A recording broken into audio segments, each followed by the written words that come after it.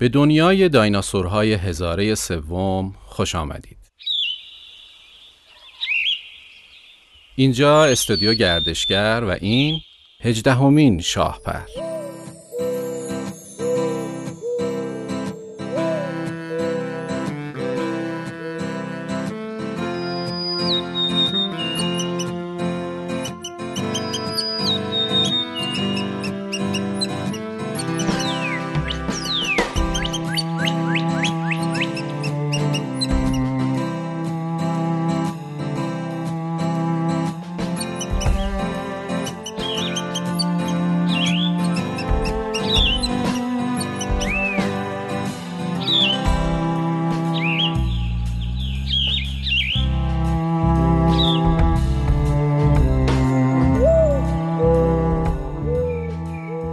من امیر هستم. درود به شاهپری‌های عزیز. یکی از بزرگترین دغدغه‌های زندگیم همیشه این بوده که چرا با وجود یه فرهنگ غنی در کشور پهناور و با اصالت هم مشکلاتی وجود داره که قاعدتاً نباید وجود داشته باشه. چرا هر کدوم از ما به تنهایی انسان‌های توانمندی هستیم و از قابلیت‌های بالایی هم برخورداریم، ولی وقتی به مقوله ارتباط جمعی و فعالیت‌های گروهی میرسیم عملکرد خوبی نداریم؟ احتمالاً برای خود شما هم این سوال پیش اومده، با اینکه تقریباً همگی به این نتیجه رسیدیم که نظم در رانندگی که یه کار جمعی به حساب میاد چقدر میتونه به کاهش ترافیک یا حوادث جاده‌ای کمک کنه و نهایتاً خودمون هم از مزایاش بهره مند میشیم. پس چرا بعد گذشت این همه سال هنوز نتونستیم مسئله به این سادگی رو حل کنیم و با اینکه میدونیم باید بین دو خط برانیم باز هم فراموشش میکنیم؟ یا روابط اجتماعی که با هم داریم، مثلا مشکلاتی که بین همکارای یه اداره یا ارگان دولتی و خصوصی وجود داره، یا روابطشون با ارباب رجوع، ورزش‌های گروهی، پروژه‌های مشترک بین چند تا شرکت و مثال‌هایی از این دست که شما بهتر از من می‌دونید. طبیعتاً نمیشه انکار کرد که نقش آموزش و پرورش تو این مسئله چقدر میتونه مؤثر و حیاتی باشه. اینکه آموزش و پرورش ما فقط به مسئله آموزش تمرکز کرده و هیچ برنامه‌ای در زمینه پرورش نداره. پس قاعدتاً کسی هم نمیتونه انتظار زیادی از من داشته باشه، با توجه به اینکه در دوران نچندان دور کودکی برای افزایش مهارت‌های اجتماعی آموزشی ندیدم و هیچ تصوری هم از این فضا ندارم، که البته این تازه شروع ماجراست. چرا که اگه بخوایم نگرش جامع تری به این موضوع داشته باشیم باید اینطور تجسم کنیم که آموزش و پرورش بایستی اینقدر انعطاف پذیر و بروز باشه که در هر مقطع زمانی و در هر گوشه‌ای از جامعه اگر معضلی پیش اومد به دنبال ریشه های اون در خودش باشه و بتونه با پیدا کردن رد پای نقاط تاریک در سرفصل های پرورشی و متدهای آموزشی اونها رو ترمیم کنه. چرا که زمان منتظر ما نمیمونه و مشکل فعلی ما نداشتن دکتر و مهندس نیست.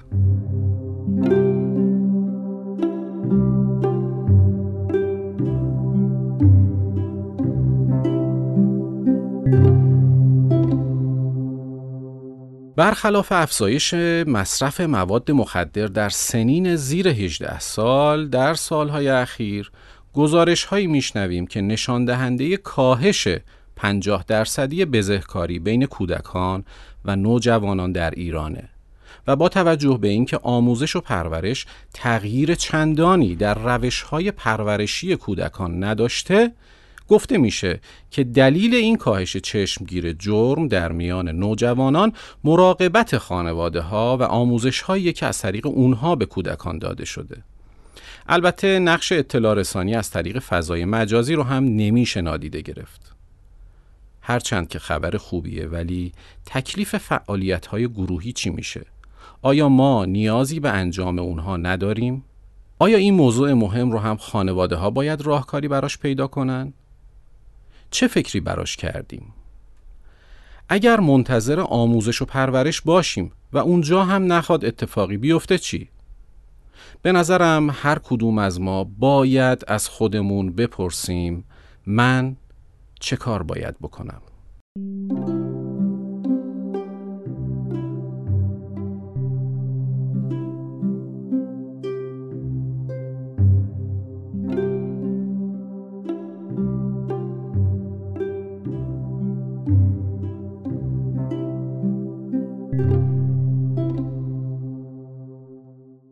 میهمان امروز شاهپر رو همگی میشناسید و البته که نیازی به معرفی مجدد نیست، چرا که تو اپیزود قبل با رادوین عزیزمون صحبت کرد و از اونجایی که حوزه کاریش با کودکان در ارتباطه دعوتش کردم و امروز هم در استودیو گردشگر حضور داره.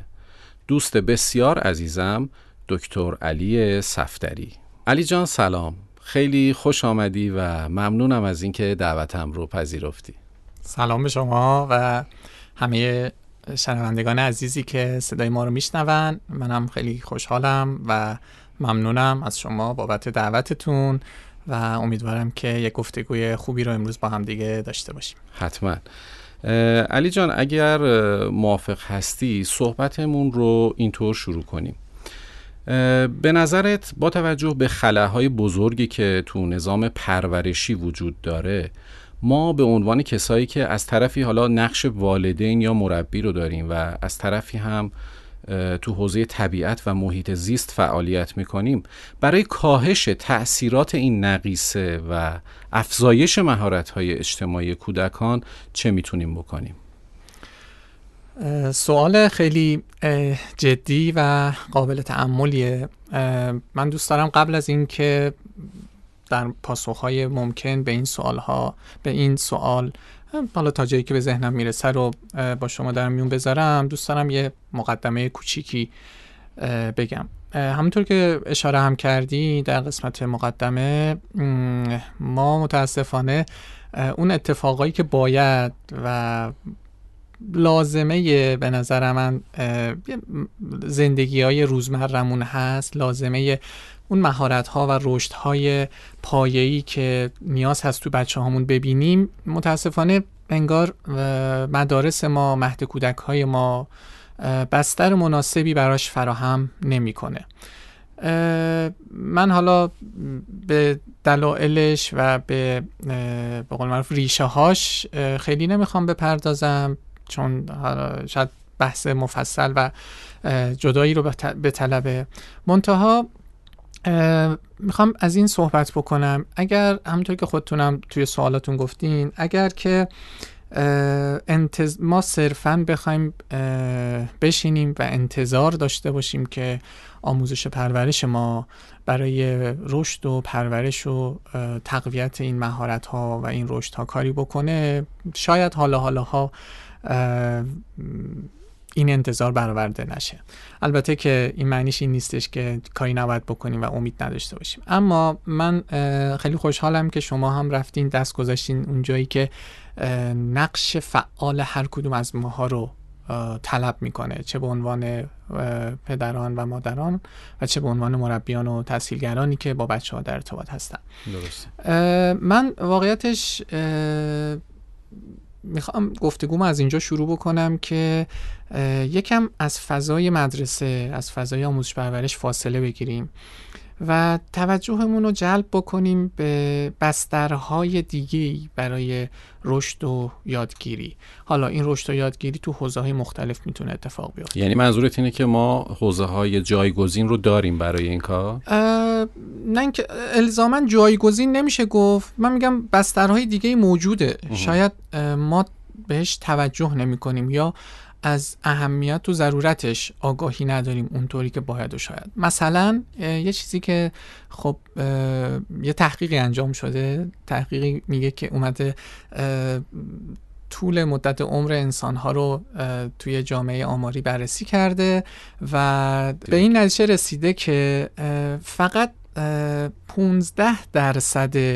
زمانهایی که انسان‌ها مشغول رشد و یادگیری هستن تو محیط‌های آموزشی رسمی اتفاق افتاده. محیط آموزشی رسمی یعنی مدارس یا دانشگاه‌ها، کلاس‌های آکادمیک درسی و 85%ش بیرون این فضا بوده. و این 85% شامل زندگی روزمره بوده، شامل فرصت‌هایی مثل خرید، مثل سفر، مثل گشت و گذار تو شهر و محله و کوچه بوده یا حتی خونه و حتی خونه. برای همین من میگم که اتفاقا من خیلی خوشحالم و دوست دارم این گفتگو رو بکنیم که فعلا انتظارمون و نگاهمون از روی آموزش پرورش برداریم و بیاریم روی خودمون تو محیط خانواده و نقشی که هر کدوم از ما بزرگسالان در ارتباط با بچه‌ها میتونیم ایفا بکنیم. و خب از این منظر من میخوام صحبت از 2 بستر خیلی غنی برای رشد و یادگیری بکنم. یکی بستر زندگی روزمره است، از لحظه‌ای که کودک و هر کدوم از ما حتی چشممون رو از خواب باز میکنیم تا لحظه‌ای که میخوایم بخوابیم، توی مسواک زدنمون، توی غذا خوردنمون، تو آشپزی کردنمون، تو بازی کردن، همه اینها فرصت‌های رشد و یادگیری. حالا اینکه هر کدوم چه فرصت‌هایی داره الان نمیخوام واردش بشم. و یه بستر مهم دیگه‌ای که متاسفانه ما آگاهانه یا ناآگاهانه داریم بهش توجه نمی کنیم. مایی که میگم صحبتم مای والد و مای مربی و تحصیلگر و معلم هستش و اونم طبیعتی که بچه های ما خواسته یا ناخواسته روز به روز دارن ازش دور میشن. به نوعی الان بچه های ما از طبیعت جدان، در حالی که ما آدمایی بودیم و اصلا نوع بشر در ارتباط با تو طبیعت زندگی میکرد، در ارتباط و تعامل پیوسته و مداوم باهاش بوده. حالا به واسطه گسترش زندگی‌های شهرنشینی و تغییر سبک زندگی هامون، به واسطه اینکه ما، خب من میخوام از گذشته مثال بیارم برای اینکه فکر میکنم برای هممون ملموسه. ماهایی که تو دهه 50 و 60 به دنیا اومدیم و خب حالا پدر مادرامون که قبل‌تر زندگی میکردن، اونا فکر میکنم محیط زندگیشون فرق میکرده. ما تو خونه هایی بزرگ شدیم و به دنیا اومدیم که حیات داشتیم. توی کوچه هایی خونه هامون وجود داشته که کلی بچه دیگه بوده و ما فرصت داشتیم که بیایم تو کوچه با بچه ها بازی بکنیم. ما تو خونمون توی مشهد دورورش پر باغ بود، باغای آستان قدس بود و ما فرصت اینو داشتیم مثلا برای خرید یکی از اون فرصت زندگی روزمره که هممون احتمالاً تجربه کردیم، اون خریدهایی بوده که به عهده ما بوده و ما بعد صبح زود پا می‌شدیم می‌رفتیم نون می‌خریدیم، تو صف شیر وا می‌ایستادیم اینها. و به این واسطه من باید از یه باغ توی باغ آستان قدس رد می‌شدم، می‌رفتم نون می‌خریدم میومدم و همون عبور سر صبح من باعث می شده که اون نسیمی که توی باغ میپیچیده به صورت من بخوره، گوشم آشنا بشه با صدای پرنده های مختلف، پرنده هایی که شاید هیچ موقع من نفهمیدم چه پرنده های اونجا زندگی میکنن، ولی گوشم حساس شد چون یک سر شنیدم. درسته. و تراوتی که سر صبح تجربه میکنم و بچه های الان اینو ندارن. میگم هم به واسطه گسترش زندگی شهرنشینی، بچه‌ها الان مجبورن تو آپارتمان زندگی کنن، تو آپارتمانی که ما پرده‌های ضخیمی روی پنجره‌هامون میکشیم و این مانع رسیدن نور میشه. در پنجره‌ها رو باز نمی‌کنیم و این مانع میشه که صداهایی که بیرون وجود داره به گوشمون برسه و حیاتی وجود نداره. به واسطه احتیاط‌ها و محافظه‌کاری والدین، بچه‌ها فرصت به اندازه ما شاید فرصت پیدا نمی‌کنن که بیان تو کوچه بازی بکنن. محله دیگه انگار اون مفهوم و کارکرد قدیمیشو از دست داده.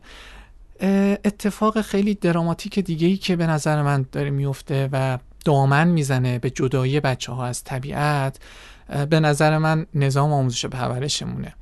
نظامی که شاید تمرکزش رو به قول شما بیشتر گذاشته رو آموزش، تمرکزش رو گذاشته برای اینکه خروجی این سیستم کسی بشه که توی یه چیزی به نام کنکور موفق باشه. و اگر زمان ما مثلا توی دبیرستان و سال اول و دوم تازه میفهمیدیم کنکور چیه باهاش آشنا میشدیم، الان بچه پیش دبستانی یا دبستانی درگیر این ماجرا هست به واسطه دغدغه‌ای که خانواده ها دارن یا اون چیزایی که تو مدارس و مهد کودک ها کار میشه. و دست آخرم اون اندک فرصت هایی هم که باقی میمونه که میتونه به کودک اجازه بده و کودک رو تشویق بکنه به این که بره بیرون. حالا این بیرون میگم میتونه کوچه محله باشه، میتونه پارک محله باشه، میتونه یکم مناطق طبیعی دور شهر باشه. این اندک فرصت ها هم توسط ابزار و تکنولوژی دیجیتال اشغال میشه و پر میشه. بله درسته. و فضایی که بسیار جذابه و جمعی اینها کنار همدیگه باعث میشه که بچه ها کمتر، نمیشه بگیم اصلا نه، ولی خیلی کم طبیعت رو تجربه کنن. بستر و زمینه فوق‌العاده‌ای که اتفاقا اگر ما میخوایم یه رشدها و یادگیری‌هایی برای بچه‌ها اتفاق بیفته، بستر خیلی مناسب و مفیدی هستش برای این موضوع. از این منظر من فکر میکنم که توجهمون و تأملمون درباره این که در کنار این که ما به فکر خورد و خوراک بچه‌ها هستیم، به فکر تأمین پوشاکشون هستیم، به فکر تأمین رفاه و آسایششون هستیم، چقدر به این فکر میکنیم که خب بچه من یه چیزی نیاز داره به نام طبیعت، چقدر من به فکرش هستم، چقدر من والد و من مربی و تحصیلگر زمینه حضور بچه ها رو توی طبیعت فراهم میکنم. از این منظر من فکر میکنم اگر که بخوام به سوال شما پاسخ بدم و در ادامه حالا بیشتر موضوع رو باز بکنم، فکر میکنم که خیلی خوب باشه که ما تمرکز گفتگومون رو بیاریم رو موضوع تجربه طبیعت. آره حتما، منم نظرم همینه. توی صحبتات به خوبی اشاره کردی به جدایی ما از طبیعت. به نظر میرسه که این اتفاق بعد از اختراع خط افتاده، یعنی زمانی که خط اختراع شده رفته و کم کم ارتباط انسان با طبیعت کم رنگ تر شده. این داستان انقدر آروم اتفاق افتاده که ما هممون فراموش میکنیم بعضی وقتا که چندین سال پیش چطور بوده داستان و الان اینجوریه. صحبت هم اینه که این انقدر کم رنگ تر شده که اطلاعات ما از طبیعت منحصراً معطوف شده به کتاب‌های درسی. یعنی اون تجربه‌ای که ما باید عملاً تو اون فضا داشته باشیم وجود نداره و ما کل داستان طبیعت رو یا اون چیزهایی که توی طبیعت و محیط زیست میگذره منحصراً از توی کتاب‌ها و از توی فضای مجازی در واقع دریافت میکنیم. به نظر تجربه طبیعت چه فرصت‌های رشدی رو برای بچه‌ها فراهم میاره؟ من فکر میکنم که خب چند تا پاسخ مختلف میشه به این سوال داد، ولی من فکر میکنم شاه کلید اتفاقاتی که برای بچه‌ها توی طبیعت میتونه بیفته تجربه کردنه. یعنی فرصت تجربه های مختلف رو برای بچه‌ها فراهم میکنه، چیزی که شاید توی کلاس درس و پای دفتر و کتاب این اتفاق نیفته. تجربه های دست اول مستقیم منظورمه. ما توی مدارس و توی نظام آموزشی خب تأکید خیلی روی دانشه، روی دانش آموزی و دانشجویی کودکان و جوانان هستش. اصلا چیز بدی نیست، من نمیخوام اینو ردش بکنم، اما به نظر من قبل از این که بریم سراغ دانش آموختن یا دانش یاد دادن و انتقال دانش، باید زمینه تجربه کردن رو برای بچه‌ها فراهم کنیم. قبل از این که ما اطلاعاتی بخوایم به بچه‌ها ارائه بدیم، بچه‌ها اون حس کنجکاویشون رو تقویت بکنیم، حس کاوشگریشون رو تقویت کنیم، فرصت مشاهده‌گری رو برای بچه‌ها فراهم کنیم. من توی انجام رساله دکتریم یکی از اساتید داور رساله از اعضای هیئت تألیف کتب علوم دبستان هستم، سرکار خانم دکتر نیکنام. یه بار یه خاطری رو تعریف می‌کردن، میگفتن ما چون می‌خواستیم کتابا رو ویرایش بکنیم دعوت کردیم از نماینده نماینده های معلمان علوم از سراسر کشور اومدن و ما توی جلسه ازشون پرسیدیم ما میخوایم این کارو بکنیم، به نظر شما نیاز ما رو توی کتابای علوم دبستان روی چه چیزی تمرکز بیشتری بذاریم و بیشتر از قبل بهش توجه کنیم. و یه اولین چیزی که از همه نماینده ها و معلمان شنیده بودن این بود که بچه ها در حالی میان سر کلاس اول میشینن، سر کلاس دوم میشینن که انگار از حواس پنجگانه‌شون فقط از حس بینایی و نهایت شنواییشون دارن استفاده میکنن. به عبارتی مشاهده‌گرهای خوبی نیستن بچهای ما. و این 6 سال برای بچه اتفاقی افتاده که وقتی وارد دبستان میشه این این مشاهده رو ما ازشون داریم. و خب یکی از بهترین جاها برای تقویت مهارت مشاهده‌گری طبیعت هست. طبیعتی که شما وقتی کنار یه رودخونه راه میری همزمان 5 تا حس درگیر میشه. نمیدونم با گوشت صدای آبو میشنوی یا صدای پرنده رو میشنوی، با چشمت اون سبزی ها و اون جریان آبو میبینی. اگر آب بخوری از حس چشایی میتونی داری همزمان استفاده میکنی و اون گیاهی که کنار رودخونه هست و وقتی میکنی یا بوش میکنی داره حس بویایی تو تحریک میکنه. و از این منظر تجربه طبیعت میتونه فرصت‌های تقویت و درگیر کردن مهارت مشاهده‌گری بچه‌ها رو تقویت کنه. یه چیز دیگه که ما تو برنامه‌ها خیلی می‌بینیم، برنامه‌هایی که با بچه‌ها خب خودت یکم دوست دارم مثلا در مورد این تجربه خودت هم من چند سال من خب از 15 سال پیش کارم رو با بچه‌ها با معلمی علوم تو مدرسه مقطع راهنمایی شروع کردم و هرچی اومدم جلوتر تحصیلات مرتبط کسب کردم، نمیدونم تجربه هم بیشتر شد، دیدم که راهنمایی یکم زمان دیریه برای اون اثرگذاری که ما بخوایم برای بچه‌ها بزنیم. کم کم اومدم توی با بچه‌های قبل از دبستان شروع کردم به کار. ابتدایی نه، قبل از دبستان با بچه‌های 3 تا 6 سال. آره. و کم کم توجه به این جلب شد که یه همچین بستری دم دستمون هست، چرا من اصلا ازش غافلم؟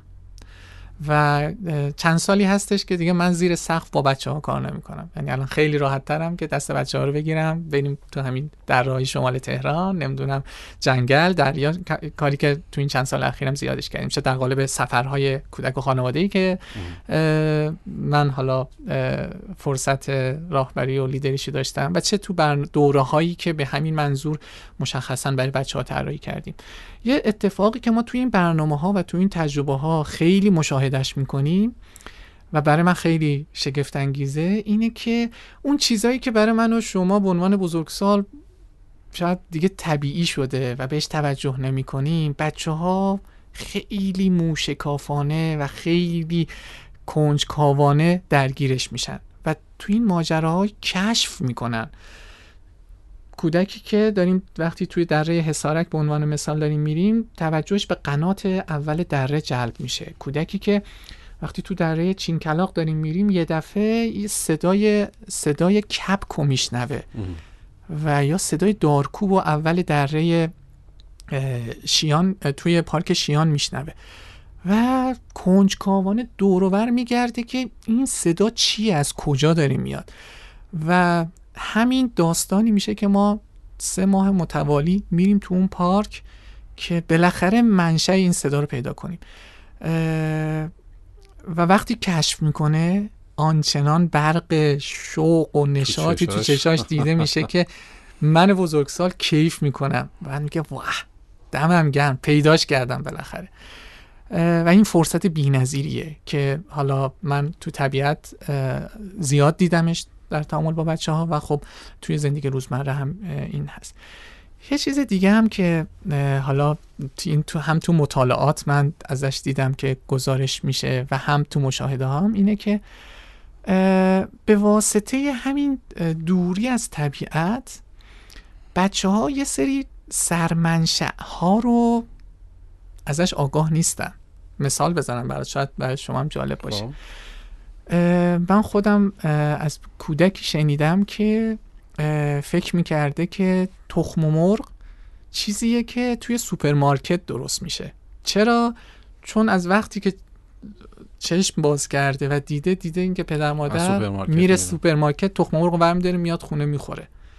یا همینطور توی مقاله میخوندم این اتفاق برای کودکی، توی ابراز کودکی در مورد سیب اتفاق افتاده. سیب چیزی که تو سوپرمارکت درست میشه و خب این فاجعه است. این دقیقاً یکی از پیامدهای منفی اون جدایی از طبیعته. اتفاقی که ما توی برنامه‌هامون خیلی باهاش مواجه میشیم. اینا یه بار ما تو برنامه تو دره داراباد داشتیم میرفتیم تو مسیر رودخونه، وسطا احتمالاً شما هم دیدی دیگه، یه لوله اومده بیرون ازش آب میاد، آب چشمه رو هدایت کردن اینجا. و یکی از بچه‌هامون که سنش هم نزدیک 6 سال بود با تعجب نگاه میکرد که این چیه، این چرا داره از توی سنگ میاد بیرون. بعد ما میگفتیم آب چشمه، میگفت چشمه یعنی چی؟ چیزایی که میگم شاید برای ما روتین شده و ما تو کودکیمون تو نوجوانی جوانی به کرات تجربهش کردیم، الان میبینیم بچه‌ها ازش دورن. و من فکر میکنم تجربه طبیعت یه دستاورد خیلی مهمی که برای بچه‌ها داره، حالا اون شناخت زیست بومشه با همه اجزایش و یکیش همینه که آقا اصلا ما سنجتی که میخوریم این اصلا از درخت به دست میاد، بوته است، زیر زمینه، چیه؟ یا گردویی که میخوریم. ما توی دره یه بار رفته بودیم حصارک با بچهای گروه 8 تا 10 سالمون برای کوهنوردی رفته بودیم. یه اتفاق باحالی افتاد، یه باغبونی اونجا مشغول چیدن گردوها بود و ما اونجا واسطادیم 0 تا 100 این که اصلا اون گردوه چجوری میفته، بعد اون گردویی که میفته فرق داره با اون گردویی که ما تو خونه هر روز میشکنیمش یا اصلا مغزشو میخونیم. شروع کردیم به کندن اون پوست سبزش، دستامون سیاه شد. بعد باغبان گفت اگر میخواین چیز کنیم با همین برگش میتونیم بمالین سیاهیش بره. بعد اونو شکوندیم، دیدیم که اون پوستش هنوز تازه است و خوردیم، دیدیم مزهش فرق میکنه با اون گردویی که تو خونه اومد. و این یه فرایندی رو کودک تجربه میکنه و مشاهده میکنه و این به نظر من کلی مثال میشه براش زد و اینم یکی دیگه از به نظر پیامدهای مثبتی است. یه چیزی دیگه هم که من فکر میکنم این تو تجربه‌های ما زیاد بوده، طبیعت نمیدونم چی توشه ولی به شدت بچه‌ها رو کنار هم جمع میکنه، چه ما براش کاری بکنیم چه نکنیم. همین که کودک میخواد از یه مسیر کوه رو بره بالا، حمایتی که از دوستش میتونه بکنه، یا به یه رودخونه میرسن یه دفعه میبینی چند نفر دور هم جمع میشن شروع میکنن چند تا سنگو بزنن که ارتفاع سد درست بشه آب بیاد بالا، یا اگه یکی درختی نظرش جلب کرد میخواد بره بالا اون یکی دیگه میاد زیر پاشو میگیره که این بتونه بره بالا. من فکر میکنم این بستر خیلی فوق العاده برای اینکه بچه‌ها کنار هم بودن رو تجربه کنن. تو مدرسه هم این اتفاق میفته، اما چون تمرکز مدرسه یه چیز دیگه است شاید از این فرصت غافل میشیم ماها. ولی تو طبیعت مخصوصا اگر با این نگاه بخوای بری که کاری زیاد به کار بچه‌ها نداشته باشی، چون رویکردهای مختلفی تو این زمینه است. یه مدل هست این که تو دست بچه‌ها رو بگیری ببری تو طبیعت مثل کلاس درس باشون برخورد کنی. من به اون کاری ندارم، یعنی قرار نیست ما بچه‌ها رو ببریم تو طبیعت، مخصوصا بچه‌هایی که هنوز سنشون پایینه، آموزش مستقیم بدیم. ما همین که حالا بعداً صحبت میکنیم که نقش ما چی هست، ما همین که بتونیم بچه‌ها رو ببریم تو طبیعت کار بزرگمون رو کردیم. بقیهش خود بچه‌ها اونجا راهبری میکنن، خود بچه‌ها به ما نشون میدن که اصلا تو اون منطقه چه فرصتایی هست. و من فکر میکنم که این طبیعت مخصوصا اگه تو دل سفرم باشه، یعنی شما به خاطر رفتن به این منطقه طبیعی نمیدونم سوار ماشینی بشی، سوار قطاری بشی، با اتوبوسی بخوای بری یه شهر دیگه، کلی فرصت هست برای ارتباط و تعامل بچه‌ها با هم دیگه. حتما این وسط چالش هم هست، مگه میشه بچه‌ها کنار هم باشن دعواشون نشه، چالش بیشتر، اما در کنارش هم کلی فرصت کار گروهیه، کلی تعاملات، حل مسئله است. ما یه بار رفته بودیم رودبار، تو ارتفاعات رودبار یه چشمه‌ای هست اگر اشتباه نکنم دیورش، رفتیم یه مسیر رودخونه بسیار فوق‌العاده اینا، رفتیم نزدیک چشمه، بعد نشستیم یکم استراحت و اینا. بعد دو تا از بچه‌ها گفتن که ما می‌خوایم از این ور رود بریم اون ور رود ولی نمی‌خوایم من پامون خیس بشه، چه کار کنیم؟ بعد اون یکی گفت خب بیام پل درست بکنیم. و شروع کردم به ساختن پلی که بعداً ما بزرگترام از روش رد شدیم. یا جاتون خالی رفته بودیم میخواستیم بریم هزار جری به نکا، رفتیم سر دریا هم رفتیم، بعد لب دریا بچه‌ها شروع کردن به ساختن قلعه با شنای ماسه‌ای. بعد یه دفعه اینا تو گروه هم بودن. بعد یه دفعه یکیشون گفتش خب آدمایی که تو این قلعه میخوان زندگی بکنن نیاز به آب دارن. ما چطوری آب از دریا برسونیم به این قلعه؟ و نشستن با هم دیگه ایده هاشون و فرضیه هاشون رو مطرح کردن و در نهایت گفتن خب ما میتونیم یه مسیری رو بکنیم، یکم چیزش کنیم، گودش بکنیم که آب از توی دریا بیاد سمت قلعه. و اینها اتفاقاتیه که به صورت خودجوش و خودانگیخته بدون اینکه من بزرگسال براش پلنی داشته باشم اتفاق میفته. میخوام بگم که طبیعت خودش اینقدر فراخواننده و برانگیزاننده است که کلی فرصت‌های رشد و یادگیری رو برای بچه‌ها میتونه فراهم کنه. اشاره کردی به مدرسه. راستش من حالا خودم یه عقیده شخصی خودمه که به نظر من زنگ تفریحات توی مدارس خیلی مؤثرتر و ارزشمندتر از کلاس درسیه که حالا متاسفانه با این پاندمی هم که اتفاق افتاد و معلوم نیست چقدر طول میکشه، ما اون در واقع شانس رو هم از بچه‌ها گرفتیم و همش پشت لپتاپ و کامپیوتر یا اون اتفاقات راه رسیدن به مدرسه. بله درسته. حالا بگذریم از این قضیه. میخوام ببینم که حالا تو چون میدونم که لیدر طبیعت هستی، لیدر طبیعتگردی و از طرفی هم کار در واقع تو حوزه کودکان و در ارتباط با طبیعت رو انجام میدی، یکی از نگرانی هایی که همیشه هست بحث حفاظت از محیط زیسته. میخوام ببینم که این تجربه هایی که حالا چند تاشم به صورت مثال توضیح دادی، نقش و سهم این تجربه ها تو حفاظت از محیط زیست چیه و تو موضوع آموزش های محیط زیستی ما چه ملاحظات و هوشیاری هایی هم باید داشته باشیم؟ خیلی سوال کلیدی رو مطرح کردیم. ما توی اتفاقاتی که تو محیط زیست میفته و ما دغدغه حفاظت داریم، شاید اول بریم سراغ بزرگسالان، سراغ یه سری اقدامات پیشگیرانه، نمیدونم سراغ وضع قوانین و آموزش هایی که به جوامع محلی میدیم. اینا همه سر جاش محترم و به نظر من مؤثر هست، اصلا منکر اینها نیستم.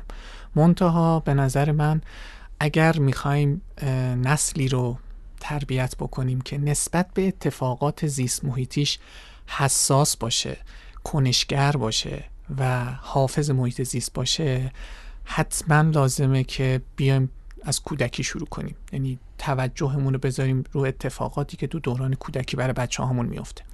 یه نظریه‌ای هستش، من این نظریه رو خیلی دوستش دارم، چون من حداقل تو تجربه‌های کودکی و نوجوانی این نظریه رو زندگی کردم و برام هست. نظریه است به نام نظریه فراموشی نسلی زیست محیطی. این نظریه میگه که آدم‌ها تو بزرگسالی تغییراتی که تو محیط زیست میفته رو بر اساس آن چیزی که توی کودکیشون تجربه کردن میسنجن. یعنی مقایسه میکنن. متر و معیاره اون اتفاقاتی که تو کودکی تجربه کردن. من مثال بزنم برات.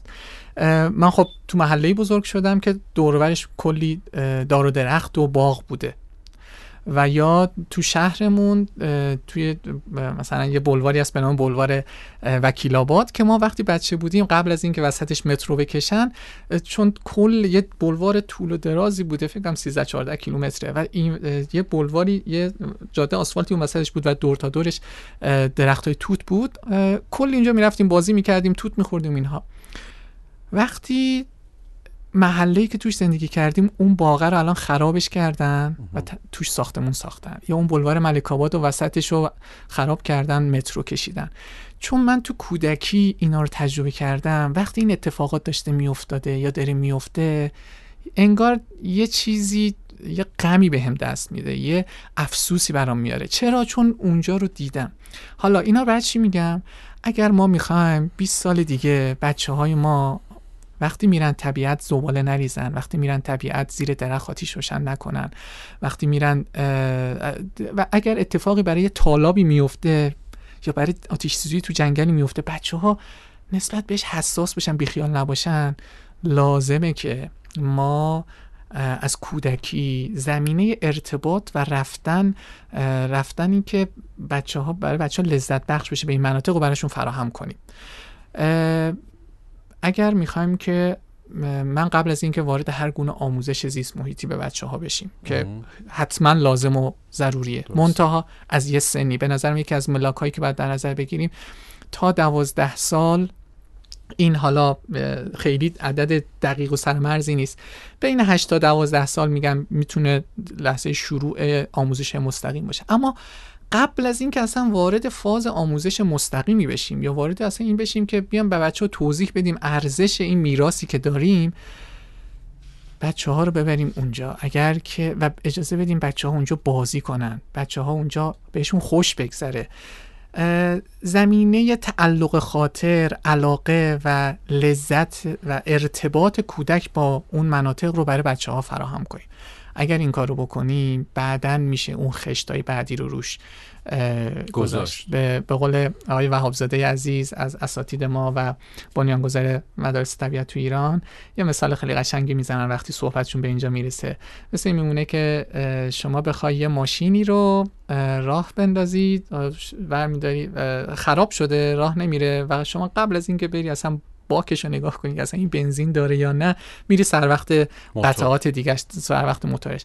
قبل از اینکه بخوای بری سر وقت اون لازمه باکش رو پر کنی و این نکته‌ایه که من به نظرم لازمه خیلی بهش توجه کنیم. قبل از اینکه من پدر و مادر، من مربی دغدغه اینو داشته باشم که بچه‌ها در مورد اقلیمشون چیزی بشناسن، شناخت پیدا کنن، در مورد اسم کوه. اگه یاد حتما خاطره مشترک ما هست که ما تو مدرسه کلی درسای قشنگ داشتیم مثل جغرافیا، ولی انقدر بد تدریس میشد، به بدترین شیوه چیز میگه که الان بعد این سال که ما تو دوره‌های طبیعت‌گردی رفتیم تازه علاقه‌مند شدیم که اون رشته کوههای آند و آلپ و این چیزایی که صحبت می‌شده عجب شگفتی‌هایی داشته. خب و من می‌خوام بگم که این اتفاق احتمالاً برای من از پس 15 سال تجربه کوهنوردی اومده. 15 سال رفتم کوهنوردی کردم بدون اینکه اصلا بدونم پوشش گیاهی اون منطقه چیه، اصلا مختصات جغرافیشه. اما الان که تجربهش کردم، وقتی میام میشینم در موردش تئوری میخونم، میگم آها، یال که میگن یعنی این، یعنی یاد یالی میافتادم که مثلا در نهایت ما رو به قله شیرباد میرسوند. چون تجربهشو داشتم، الان که تئوریش میخونم تو دلم میشین و ما باید زمینه این تجربه ها رو برای بچه‌ها فراهم کنیم. و یه نکته دیگه من بگم که به نظرم خیلی لازمه بهش توجه کنیم، اینه که ما متاسفانه این روزها خبرهای ناگوار و بدی از محیط زیست کشورمون و دنیا داریم میشنویم. از پدیده گرمایش زمین بگیر تا آتش سوزی‌های جنگل تا خشک شدن تالاب‌ها و رودخونه‌ها. خیلی مهمه که این تو اون سوال به سوال دومتون اشاره داره که میگین به چه نکته‌هایی باید توجه داشته باشیم، چه ملاحظاتی رو بهش توجه کنیم. خیلی مهمه که برای بچه‌های کوچیک اصلاً و ابدا در مورد این موضوعات صحبت نکنیم.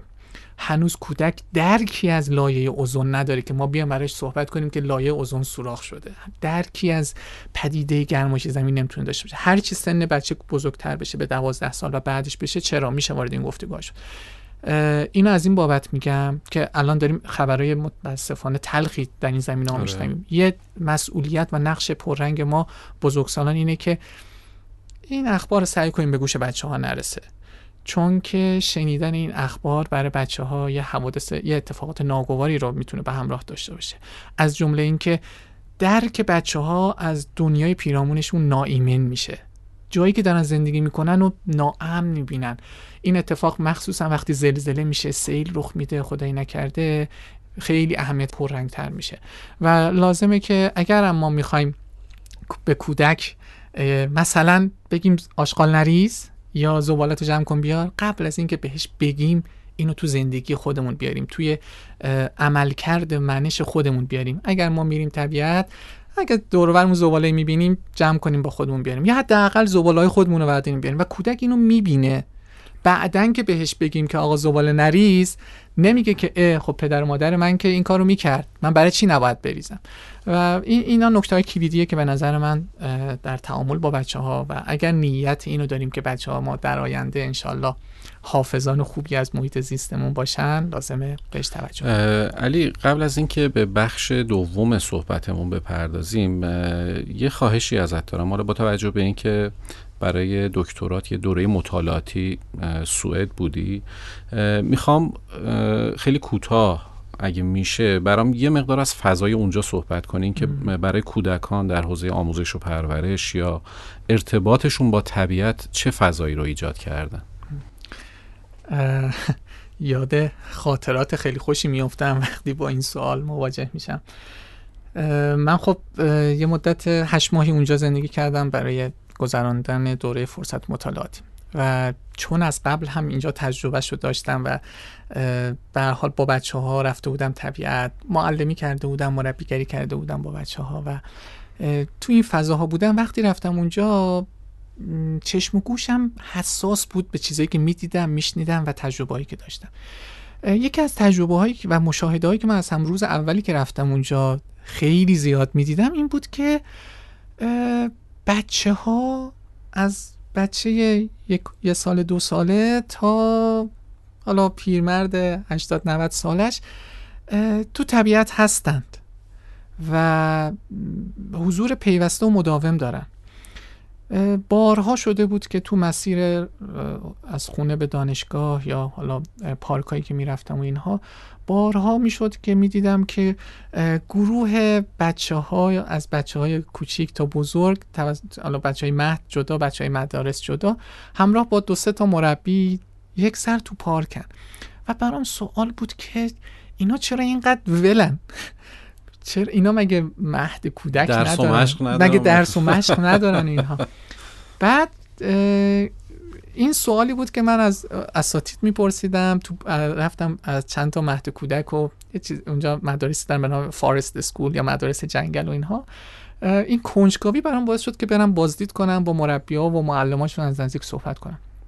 بعد میدیدم که بعد کم کم فهمیدم که بابا اصلا داستان چیز دیگه است. اینجا یه چیزی خودشون دارن میگن everything is outdoor. همه چی براشون فضای باز براشون خیلی کلیدی و مهمه. این فضای باز هم شامل فضای شهری میشد و هم طبیعت. البته خب کشورهای اسکاندیناوی اصلا تو دل طبیعت بودن، یعنی شما از در خونت میومدی بیرون یه پارک جنگلی نمیدونم خیلی خفن بزرگ قدیمی کنار خونت بود و لازم نبود براش پاشی بکوبی بری مثلا شمال که کنار دریا باشی، دور و برت پر رود و دریاچه و اینها بود. ولی یه نگاهی اونجا جریان داشت. نگاهش این بود که بچه‌ها از این توی این بستر باید رشد کنن، از این بستر باید استفاده کنن و این توی کتابای درسیشون، توی دوره‌های هم آکادمیکشون هم دوره‌های تربیت مربیشون خیلی پررنگ کار می‌کردن با مربی‌ها که آقا حواست به این باشه ها، بچه باید تو طبیعت باشه. بذار یه خاطره بعد تعریف کنم. خب من زمستون 95 رفتم دیگه، وسطای زمستون بود. اونجا هم دما، یه روزی که من رفتم یکی از این فارست اسکول‌ها رو بازدید بکنم، دما هولوش 10-12 درجه زیر صفر بود. تو حیاط اونجا برفم باریده بود، تو حیاطش داشتم چرخ می‌زدم، سر ظهر بود. بعد توجهم جلب شد به یک کانکسی کنار حیاط اون مهد کودک. بعد دیدم که این مربی‌ها یه سری کالسکه رو میبرن اونجا، یک سری کالسکه رو میارن بیرون. برام کالسکه خالی، حالا من از دور میدیدم، نمیدونستم توش چیه. من فکر کنم خب اونجا مثلا پارکینگ کالسکاست، میرن کالسکا. نزدیک شدم، کنجکاو شدم چه خبره، چون این اتفاق تو 1 ساعت افتاد.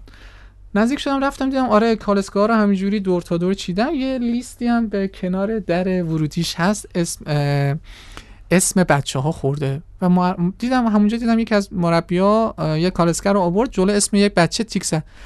بعد گفتم اونجا فهمیدم که تو این کالسکه بچه‌هاست و گفتم چیکار می‌کنی؟ گفت اینا بچه‌های 1 سال و نیم 2 سالن، خواب ظهرشون اینجا دارن می‌کنن. و گفتم خب هوا خیلی سرده. گفت ما اینجا همه چیمون آوتدوره، خوابمونم تو فضای آزاده. و میگفت این بچه‌ها تو همین اقلیم دارن زندگی میکنن، اگه از الان عادتشون ندیم. البته تو پوشش و لباس گرم بودن ولی میگفتن آقا این باید خوابش اینجا اتفاق بیفته. و برای من خیلی جذاب بود، یعنی توی همه چیزشون اینو لحاظ میکنن که آقا این اقلیم، این طبیعت، این محیط زیست تو همه جای زندگی باید جاری باشه. یه اتفاق دیگه هم که مشاهده دیگه هم که داشتم این بود که توی هر نوع شرایط آب و هوایی، حالا اونجا که عموماً ابری، بارندگی، حالا برف کمتر بود اون سال، ولی مثلا بارون میومد از صبح میومد تا عصر یه ریز و بارون میبارید. بعد تو هر شرایطی میدیدی این بچه‌ها بیرونن، یعنی مثل اینجا نیست که ما تو مدرسه بودیم می‌خواستیم مثلا دست بچه رو بگیریم آقا برای درس زمین شناسیش بریم نمیدونم یه دره نزدیک مشهد، بریم تو پارک این تا انقل تو مانع بیارن که هوا سرده، مادرها اجازه نمیدن یا پدرها نمیدونم خطرناکه، خیس میشن، سرما میخورن و اصلا اونجا از این خبرها نبود. البته که من میدونم این یه فرهنگ سازی براش شده. من اونجا با یه سازمانی آشنا شده بودم عمرش 140 سال بود. کار سازمانه چی بود؟ کار سازمانه 140 سال روی این وقت گذاشته بود که زمینه طبیعتگردی رو برای از بچه شیرخوار تا پیرمرد 90 ساله فراهم بیاره. 140 سال برای این کار کرد و این یه NGO بود، نه سازمان دولتی، و براش کلی کار کرده بود. قطعاً برای ما یک شبه اینجا این اتفاق نمیفته، ولی به نظر من اینا میتونه الهام بخش باشه، میتونه اون چیزایی که حالا تجربه هایی که کشورهای دیگه کردن ما ازش درس بگیریم و بیاموزیم و اینجا تا جایی که میتونیم زمینه‌شو فراهم کنیم. و یه چیز دیگه هم دوست دارم بگم که خیلی برای من جذاب بود. من خب با گروه‌های مختلفی از بچه‌ها اونجا رفتم و از نزدیک باهاشون تو طبیعت بودم، به عنوان یک مشاهده‌گر، به عنوان یک بازدید کننده، چون خیلی کنجکاو بودم اینا دارن چیکار میکنن. تو یک از برنامه‌ها این بچه‌ها قرار بود که برن توی پارک جنگلی کنار دریاچه. بعد دیدم که اون موضوع فعالیت بچه‌ها تو اون برنامه مهارت نقشه‌خوانی بود و چند جلسه مربی‌ها باهاشون نقشه‌خوانی کار کرده بودن. تو اون جلسه که من بودم قرار بود بچه‌ها برن یه گنجی رو پنهان کنن و نقشه‌شو تهیه کنن در اختیار یکی دیگه قرار بدن. بعد دیدم که توی یک فعالیت بازیگونه و توی فعالیت کار گروهی چقدر مهارت‌های اولیه رو دارن بدون به قول معروف زیر پوستی، به قول جناب خان مویرگی به بچه‌ها آموزش میدن. من کیف کردم، بدون اینکه کتابی بخونم، بدون اینکه کتابی باشه. دقیقاً. و میگفتن آقا این بچه داره من از مربیش پرسیدم از سر شیطنت و کنجکاوی که حالا میدونستم ضرورتش چیه. من خودم مثلا اینکه از علایقم نقشه خوانی توی طبیعت، مثلا از آرزوی بچگی این بوده که تو مسابقات فرمول 1 به عنوان نقشه خوان کنار راننده بشینم تو ماشین. میدونستم اهمیتش چیه، ولی از سر کنجکاوی و شیطنت گفتم آقا حالا بچه حالا این سن نقشه بشه دردش میخوره. گفت فقط که نقشه نیست، گفت این بچه داره توی طبیعت زندگی میکنه، باید مهارت‌های بقا، مهارت‌های اولیه طبیعتگردی رو یاد بگیره.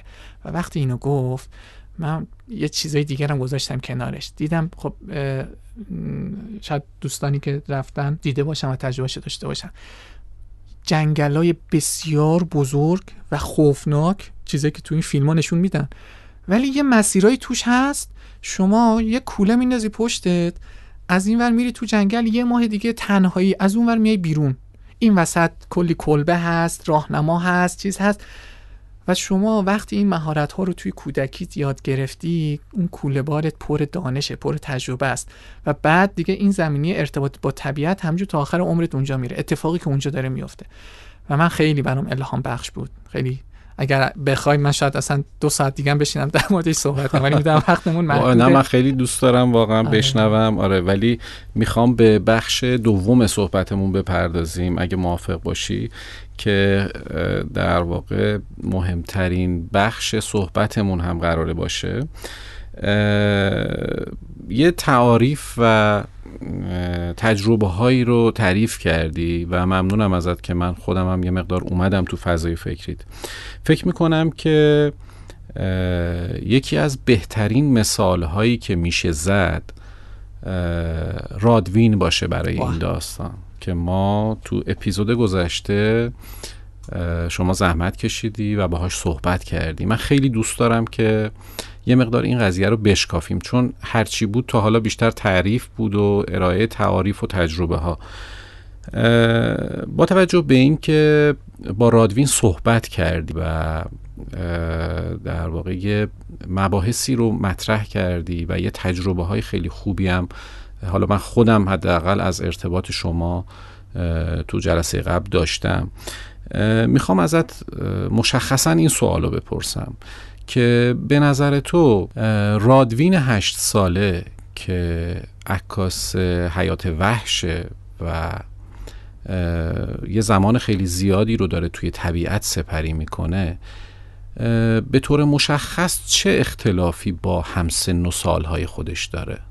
یعنی دکتر علی صفدری با استفاده از تجربه 15 سال گذشتهش چه اختلاف فاحشی رو بین رادوین و همسن و سالهای رادوین داره میبینه؟ خیلی اصلا من یکی از اتفاقات فوق‌العاده زندگیم اون مصاحبه خیلی کوتاهی بود که با رادوین داشتم و زمان کمی که قبل از انجام اون مصاحبه با رادوین فرصت گپ و گفت داشتم. به نظر من رادوین یک نمونه خیلی خوبیه از این گفتگوهایی که تو بخش اول داشتیم. یه چیزی رو بگم به عنوان مقدمه، بعد بیشتر در موردش صحبت کنیم. قبل از اینکه من با رادوین بیام تو استودیو و مصاحبه رو داشته باشیم، بیرون استودیو داشتیم با هم گپ می‌زدیم. بعد مرتضی، آره من از اینجا داشتم می‌دیدم که تو اتاق فرما شما داریم با هم دیگه. آره مرتضی داشت چند تا عکس چند تا پرنده رو به رادوین نشون میداد و رادوین میگفت آره این حالا اسمش در خاطرم نیست، اینه. بعد یکی رو گیر کرد. مرتضی گفت این چیه اسمش؟ یه لحظه گیر کرد ولی گفت من اینو توی تالاب میقان زمانی که تو اون برنامه رفتیم رفتیم من ازش عکس گرفتم، زیر بالش الان این جزئیاتش الان خاطرم نیست، زیر بالش این رنگیه، نوکش اینه، وقتی خواست فرود بیاد اینجوری اومد. بعد مرتضی اسمشو از زیر عکس براش خوند که این سسک تالابیه. گفت آها این آهانه کل ماجرای همین گفتگویی که ما داریم میکنیم. اگر میگیم که قبل از این که به کودک دانشی رو منتقل کنیم، کودک اونو دیده باشه، مشاهده کرده باشه، تجربهش کرده باشه و از همه مهمتر خودش ثبتش کرده باشه توسط حالا دوربین و بعد این تو ذهنش ثبت بشه، این اصل کاری است. شاید اونجا رادوین اسم اون پرنده رو نمیدونست اما در مورد زیستگاهش میدونست، در مورد این که احتمالاً چطوری پرواز کنه، گروهی پرواز میکنه، تنها پرواز میکنه، پرنده مهاجر هست نیست، رفتارهاش چیه، ویژگیهاش چیه، کلی مشاهده و تجربه دست اول مستقیم داشت. و این اون نکته‌ایه که من میگم که متاسفانه تو نظام آموزشی ما بهش بها داده نمیشه. رادوین برای من نمونه کودکیه که با همه گفتگوهایی که بخش اول داشتیم، قبل از این که وارد مدرسه بشه رادوین همراه با پدرش رفته پرنده نگری کرده. برای من پرنده نگری یه تجربه منحصر به فرد از توی تجربه طبیعت. چرا؟ چون به نظر من پرنده نگری یه تجربه‌ایه که پنجره خونمون رو باز بکنیم صدای دوتا پرنده رو میشنویم. خب اگر البته خوشبختانه هنوز زیستگاهش تو شهر کامل تخریب نشده، در دسترس این تجربه کم خطریه. کودک رو لازمه فقط ببریم توی پارک یا اصلا توجهش جلب بشه، صبح زود اگر بیدار شه مثلا پنجره باز باشه احتمالا صدای دو تا پرنده رو که میاد روی درخت حیاط خونشون میتونه بشنوه. یه چیز اتفاق مهمتر دیگه به نظر من تو پرنده نگری که برای من به نظرم فکر میکنم یه تجربه خیلی خاصیه توی طبیعت گردی مخصوصا برای بچه‌ها، اینه که همزمان 2 تا کانال حسی بچه‌ها رو میتونه درگیر کنه، هم کانال دیداریشون و هم شنیداریشون.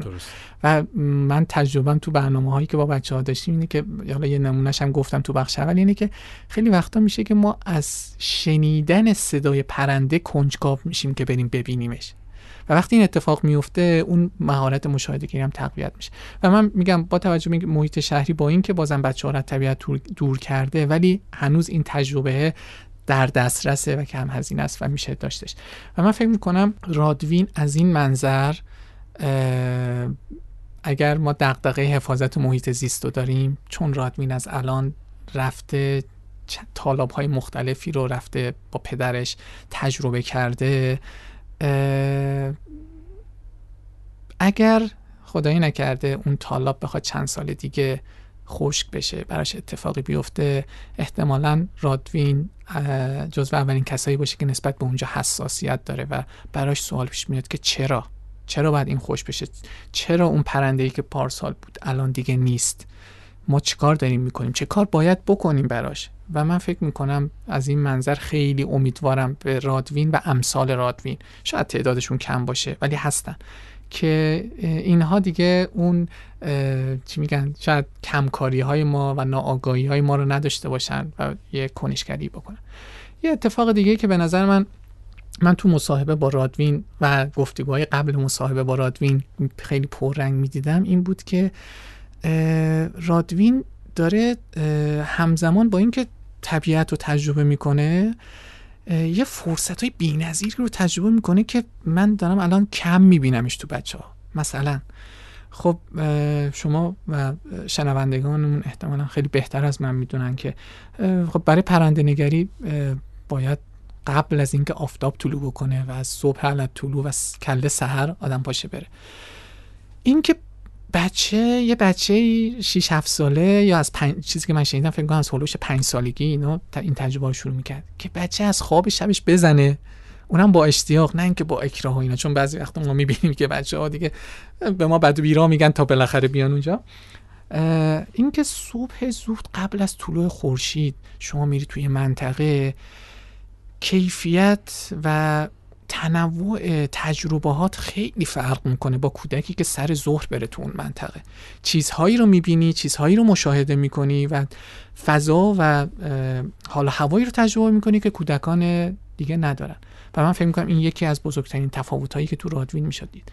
یه چیز دیگه هم که من توی حرفاش میگرفتم و خب چون خودشو عکاس حیات وحش میدونه و من حالا خودم که من تجربه عکاسی از حیات وحش ندارم، در آماتور با موبایلم عکسایی بگم، ولی دوربینی که دستش میدیدم و ازش میشنیدم، بعد تکنیکا و ابزار روش‌هایی که بلد بود، ابزارهایی که میشناخت، به نظر من خیلی فوق‌العاده است. آره برای خود منم خیلی عجیب بود. یه بچه 8 ساله تازه داره الفبا رو یاد میگیره ولی یه عکاس حیات وحش و واقعا خودت هم میدونی که ژانر عکاسی حیات وحش یکی از سخت‌ترین ژانرهای عکاسیه.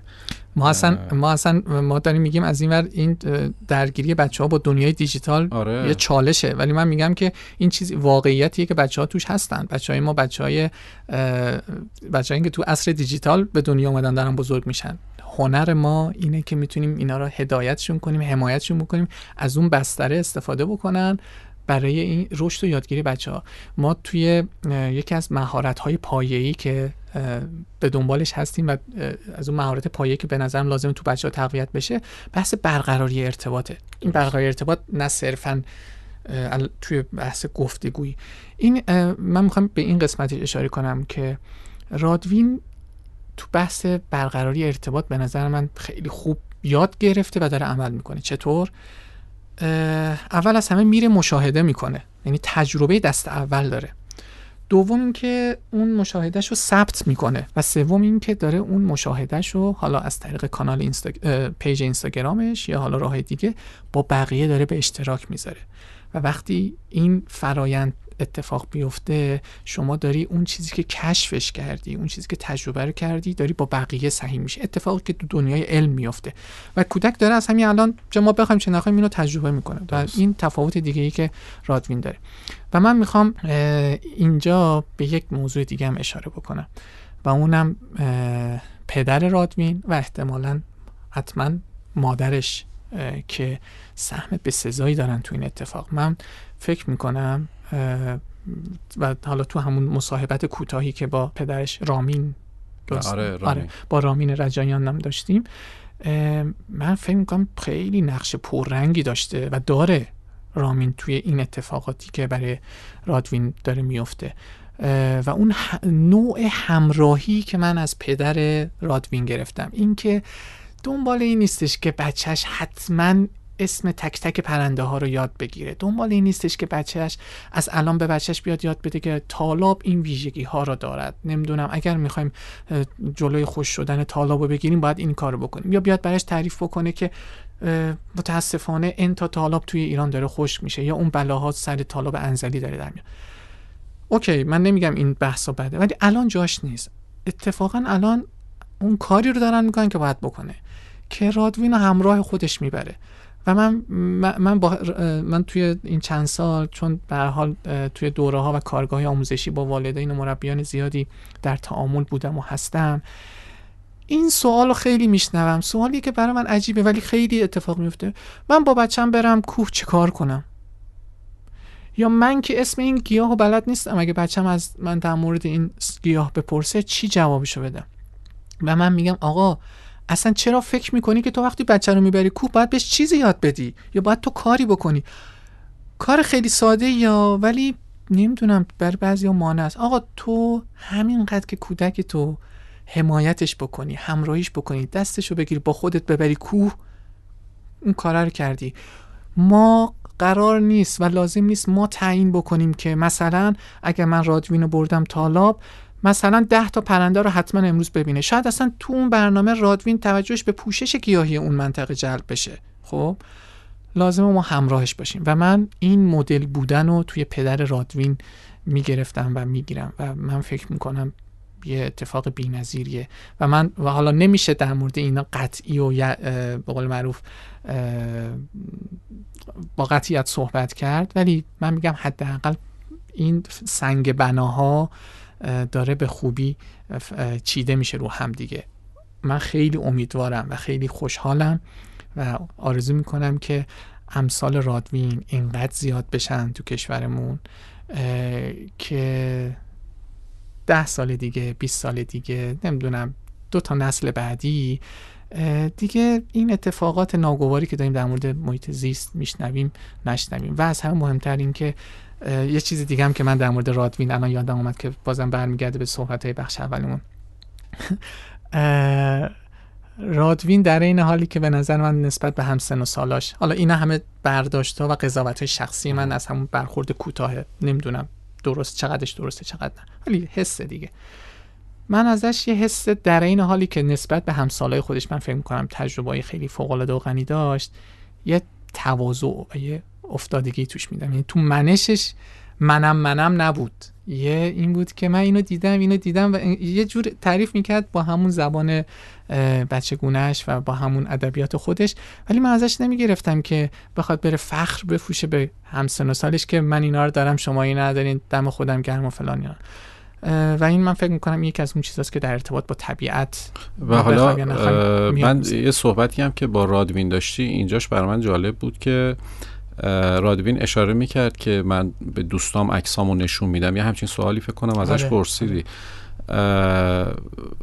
برای من خیلی جالب بود که احساس کردم دوستانش هم دوست دارن که یه همچین تجربه هایی داشته باشن، ولی خب رادوین این شانس رو داشته که به واسطه فعالیت پدرش تو این فضا قرار بگیره و امیدوارم که این فضا حالا توسط شما عزیزان برای بقیه بچه‌هایی که همچین امکانی رو ندارن فراهم بشه. من میخوام یه چیزی بگم، خیلی کوتاه میگم. میدونم محدودیت زمانی داریم. ما تو درس دانشگاه یه استادی داشتیم، آقای دکتر طلایی، خدا حفظشون بکنه. خیلی ما هر دفعه سر کلاسش میرفتیم با کلی ایده و انرژی و انگیزه میومدیم بیرون. خیلی وقتا هم قور میزدیم، میگفتیم یکی از تخصصا و حوزه علاقه پژوهشی مورد علاقهشون حوزه تربیت معلم و مربی. خیلی وقتا قور میزدیم که آقا این حرفایی که داریم میزنی خیلی خوبه ها، ولی معلم‌ها اینطوری، معلم به فکر نمیدونم قسطشه، به فکر اصلا تو این فضاها نیست، ما این همه تلاش بکنیم که چی. ولی یه حرف خیلی قشنگی میزدم با همون آرامش و متانت خودشون ما رو آروم میکردن. میگفتم ببین ماجرا مثل این میمونه که مثل اینه که ما وسط کلی زغال خیس یه زغال افروخته بذاریم. اون زغال افروخته کم کم زغالای دور و برش رو خشک میکنه و کم کم باعث میشه باز اونا هم افروخته بشن و باز اونا همینطور و این کم کم فراگیر میشه، گسترش میشه. اینو در مورد معلم‌ها و مربی‌ها میگفتن. من میگفتم که با یک معلم، یه مربی با این ویژگی‌ها چطور میتونه نظام آموزشی رو تغییر بده. اونا میگفتن آقا اینطوری اگه به قضیه نگاه بکنی میتونی اثرگذاری داشته باشی. و من فکر میکنم این حرفو برای امثال رادوین هم میشه زد. تو اون کلاسی که رادوین هست اگر 20 تا بچه هستن و فقط رادوینه که اینطوریه، وقتی به قول تو میومد این تجربه‌اش میرفت با بقیه سهیم میشد، احتمالاً این جرقه ها رو تو ذهن بچهای دیگه هم روشن میکرد. چقدر باحال، میشه رادوین ما رو با خودت ببری؟ و اون دعوتی که رادوین و اون پلنی که رادوین برای تولدش داره و من خیلی خوشحالم و امیدوارم که فرصتش بشه ما هم جزو اون برنامه باشیم که برای تولدش برای تولدش بریم دم تالاب و پرنده نگری کنیم و تولدش هم برگزار کنیم. و من فکر میکنم این ایده و این دعوت احتمالاً از یه بازخورده هایی میاد، شنیده که بچه‌ها علاقه‌مندن و این دوست داره اون بچه‌ها رو جلب بکنه و من این اتفاق فوق‌العاده است. حالا فکر کن توی یک کلاس به جای یک رادوین 10 تا رادوین باشه، توی یک مدرسه به جای 10 تا رادوین 100 تا رادوین باشه، مثل اون زغالای افروخته دیگه. و این بی‌نظیره. علی توی صحبتات اشاره کردی، حالا یکی دو بار گفتی هم در مورد اون اسم سسک طالابی که رادوین میخواست اون اسمشو داشت سعی میکرد پیدا کنه و حالا یکی دو مورد دیگه هم در مورد اسامی که گفتی ما خیلی مهم نیست. حالا من شخصا خودم اعتقادم بر اینه که یعنی این جمله رو پیش خیلی ها گفتم، شاید برای تو هم یکی دو بار گفته باشم و تکراریه، ولی احساس میکنم که اینجا جاشه که یه بار دیگه بگم. اعتقادم اینه که همه ما انسان ها عین هم هستیم ولی هیچ کدوممون شبیه یکی دیگه نیستیم. این اتفاق به وضوح توی طبیعت، توی حیات وحش، توی پرنده ها داره اتفاق میفته. ما زمانی که داریم مثلا در مورد همون سسک طالابی صحبت میکنیم، شاید تو اون طالاب چه میدونم 100 تا سسک طالابی باشه، اینا همشون از نظر ما سسک طالابیه ولی هیچ کدومشون شبیه اون یکی نیستن. به نظر من یه اتفاقی که افتاده و حالا امروز هم جاش نیست بخوایم خیلی صحبت کنیم، بحث نامگذاریه. اسم به نظر من باعث شده که ما از طبیعت فاصله بگیریم. یعنی اینکه وقتی میگیم مثال این درخت تبریزیه، این درخت‌ها همشون تبریزی هستند، درسته اون اسم ما گذاشتیم و این باعث فاصله گرفتن ما از طبیعت شده، در صورتی که هیچ کدوم از این درخت‌های تبریزی شبیه بغل دستیشون نیستن. این اتفاق تو بحث پرنده ها منحصرا میخوام صحبت کنم، به وضوح داره میفته. یعنی شما میبینی که همین سسک طالابی که گفتی اینا خیلی شبیه هم دیگن، شاید رنگ بال و پرشون و نوع جوجه آوری و زادآوری و نمیدونم نقش والدین بودن و غذا آوردن و این چیزاشون شاید کلیاتشون عین ما آدما شبیه هم دیگه باشه، ولی هر کدومشون یه رفتار خاصی داره که تماشا کردن و پیدا کردن اون رفتار خاصه که با بغل دستیش فرق میکنه برای پرنده نگرها خیلی جذابه و این فکر میکنم یکی از چیزهاییه که برای بالا بردن قابلیت‌های فردی بچه‌ها خیلی میتونه مهم باشه. البته این به نظر من تو باید نظر بدی چون من کارشناس این قضیه نیستم، ولی حس میکنم تو حوزه پرنده نگری 2 تا اتفاق داره برای کودکان میفته.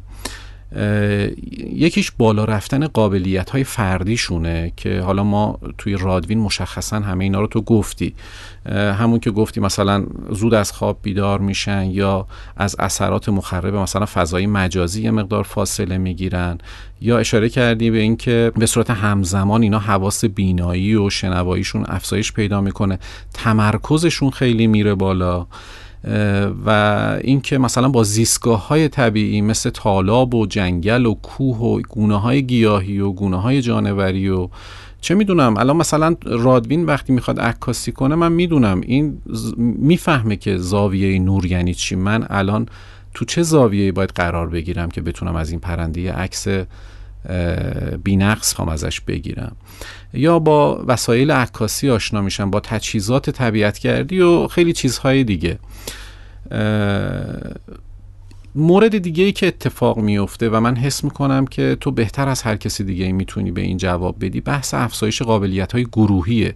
یعنی وقتی که چند تا بچه رو شما با همدیگه میبری برای پرنده نگری، میخوام ببینم، البته یه اشاره‌ای اونجا کردی توی بخش اول صحبتمون، ولی میخوام منحصرا در مورد پرنده نگری صحبت کنی.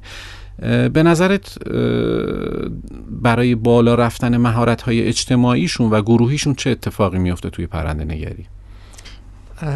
حتما من به این سوال پاسخ میدم. قبلش میخوام یه چیز دیگه هم بگم که یه اتفاقی که برای رادوین میفته و اتفاق فوق‌العاده‌ایه اونی که اتفاقاً چون رادوین داره پرنده نگری میکنه، داره عکاسی حیات وحش میکنه، چه آگاه باشه چه نباشه داره یه سری آداب رو رعایت میکنه.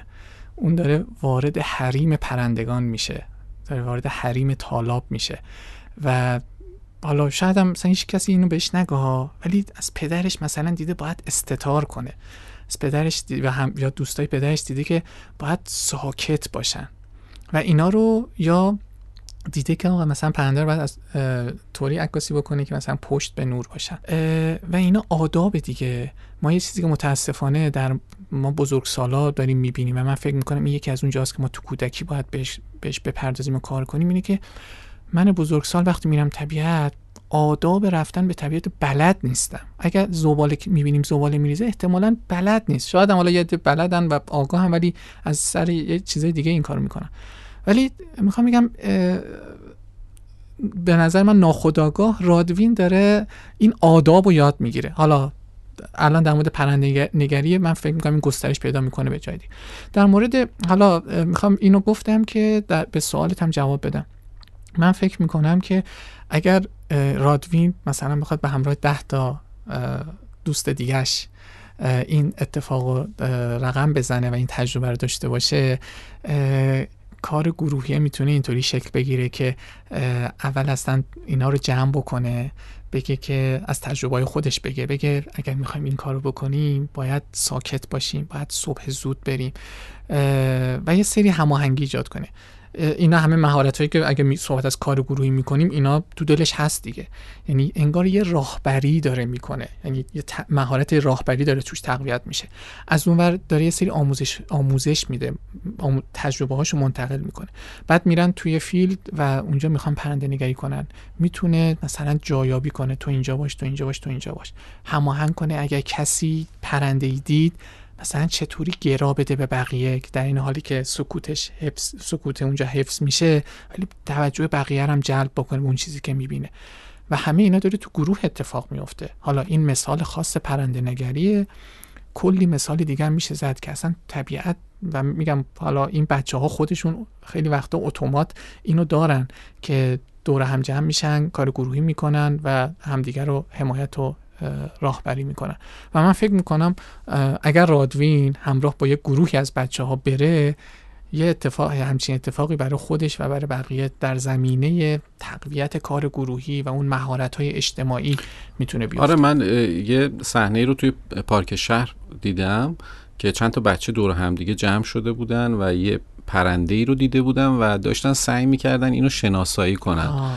یعنی با هم دیگه هی داشتن تبادل اطلاعات می‌کردن. دیدی مثلا رنگ بالش اینجوری بود، دیدی اینجوری داشت پرواز می‌کرد، این مثلا ممکنه من احساس کردم اونجا که این فضای شناسایی در واقع گونه ها و این تبادل اطلاعاتی که اینا با هم دیگه دارن تو اون فضا چقدر میتونه موثر باشه. من امیدوارم به من اجازه بدی که میخوام 2 تا نظریه رو چون مرتبط با این موضوع هست خیلی سریع بگم. اول اینکه من به بحث تفاوت‌های فردی اشاره کردی، خیلی مثال بی‌نظیری زدی، خیلی کیف کردم، به دلم نشست و بچه‌ها هم این تفاوت فردی رو دارن.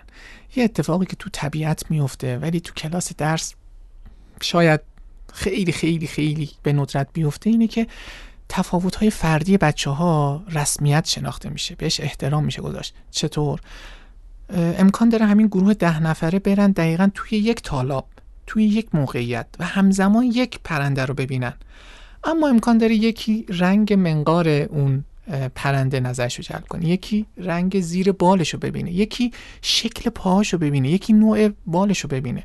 هر کدوم از ظن خیش یار اون میشن و بعد اتفاقی که میفته، خیلی مثال فوق‌العاده‌ای زدی، اینا میان کنار همدیگه تجربه هاشون و مشاهده هاشون رو با همدیگه به اشتراک میذارن و توی یه کار گروهی و اشتراکی دانششون رو میسازن و این بی‌نظیره. نظریه یادگیری سازنده‌گرایی همینو میگه لازم نیست من بزرگسال بیام دانشی رو منتقل کنم، باید حمایت کنم یادگیرنده رو، حالا اینجا کودک رو، خودش در تعامل با دنیای اجتماعی و دنیای فیزیکی و طبیعی اطرافش دانشش رو بسازه و این اتفاق داره میفته. من میخوام از یه نظریه دیگه هم یاد بکنم چون خیلی گفتگومون رو پوشش میده. یه نظریه هست، حتما دوستان با بحث نظریه تکاملی آشنا هستن. تو از یه بحثی هم داریم تو منظر از دید روانشناسی تکاملی، موضوع یادگیری چجوری اتفاق میفته رو بررسی میکنن.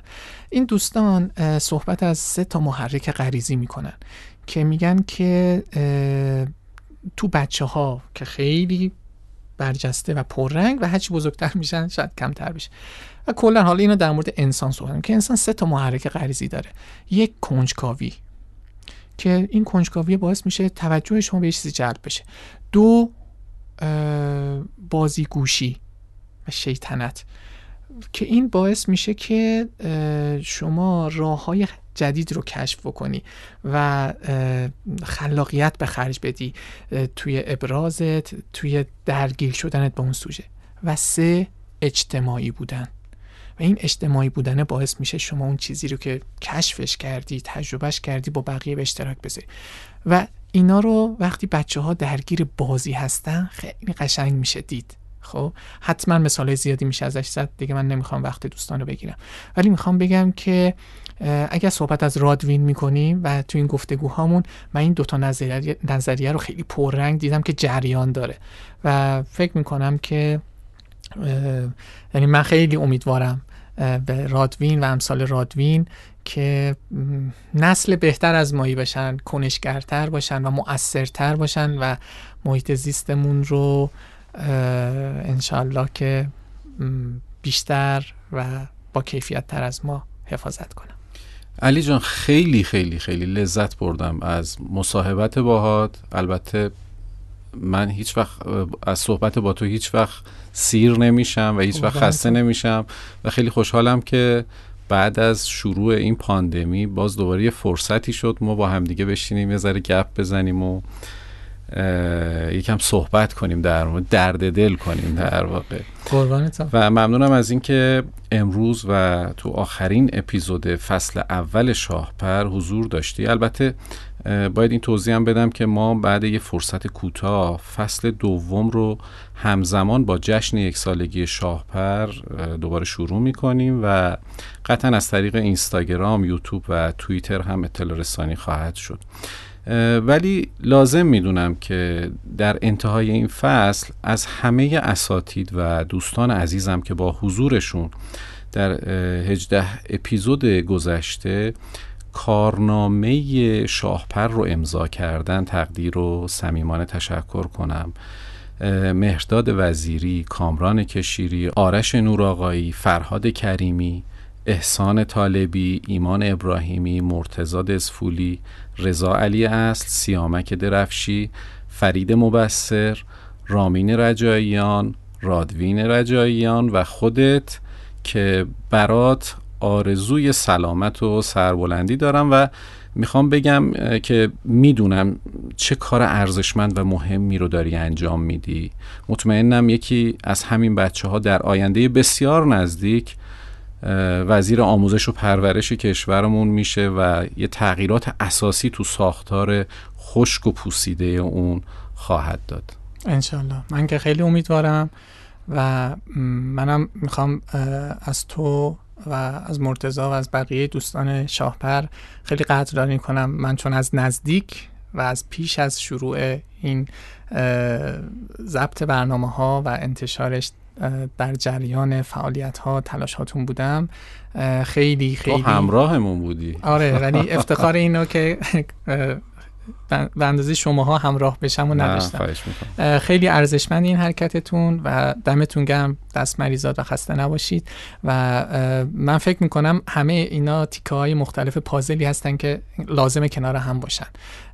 نمیشه فقط یه سر ماجرا گرفت بقیه رو ول کرد و هر کدوم خوشحالم که جای خودمون رو پیدا کردیم و داریم تو اون زمینه کار میکنیم و منم برای تو و بقیه بچه ها آرزو موفقیت میکنم. امیدوارم شاهپر همونطور که تا الان روند رو به رشدی رو داشته همچنان این روندش رو ادامه بده و اون رسالتی که براش تعریف کردین و نیتی که براش دارین به نحو احسن محقق بشه. بسیار ممنونم از قوت قلبت و انرژی مثبتی که دادی و مجددا ازت متشکرم. مرسی. قربان شما.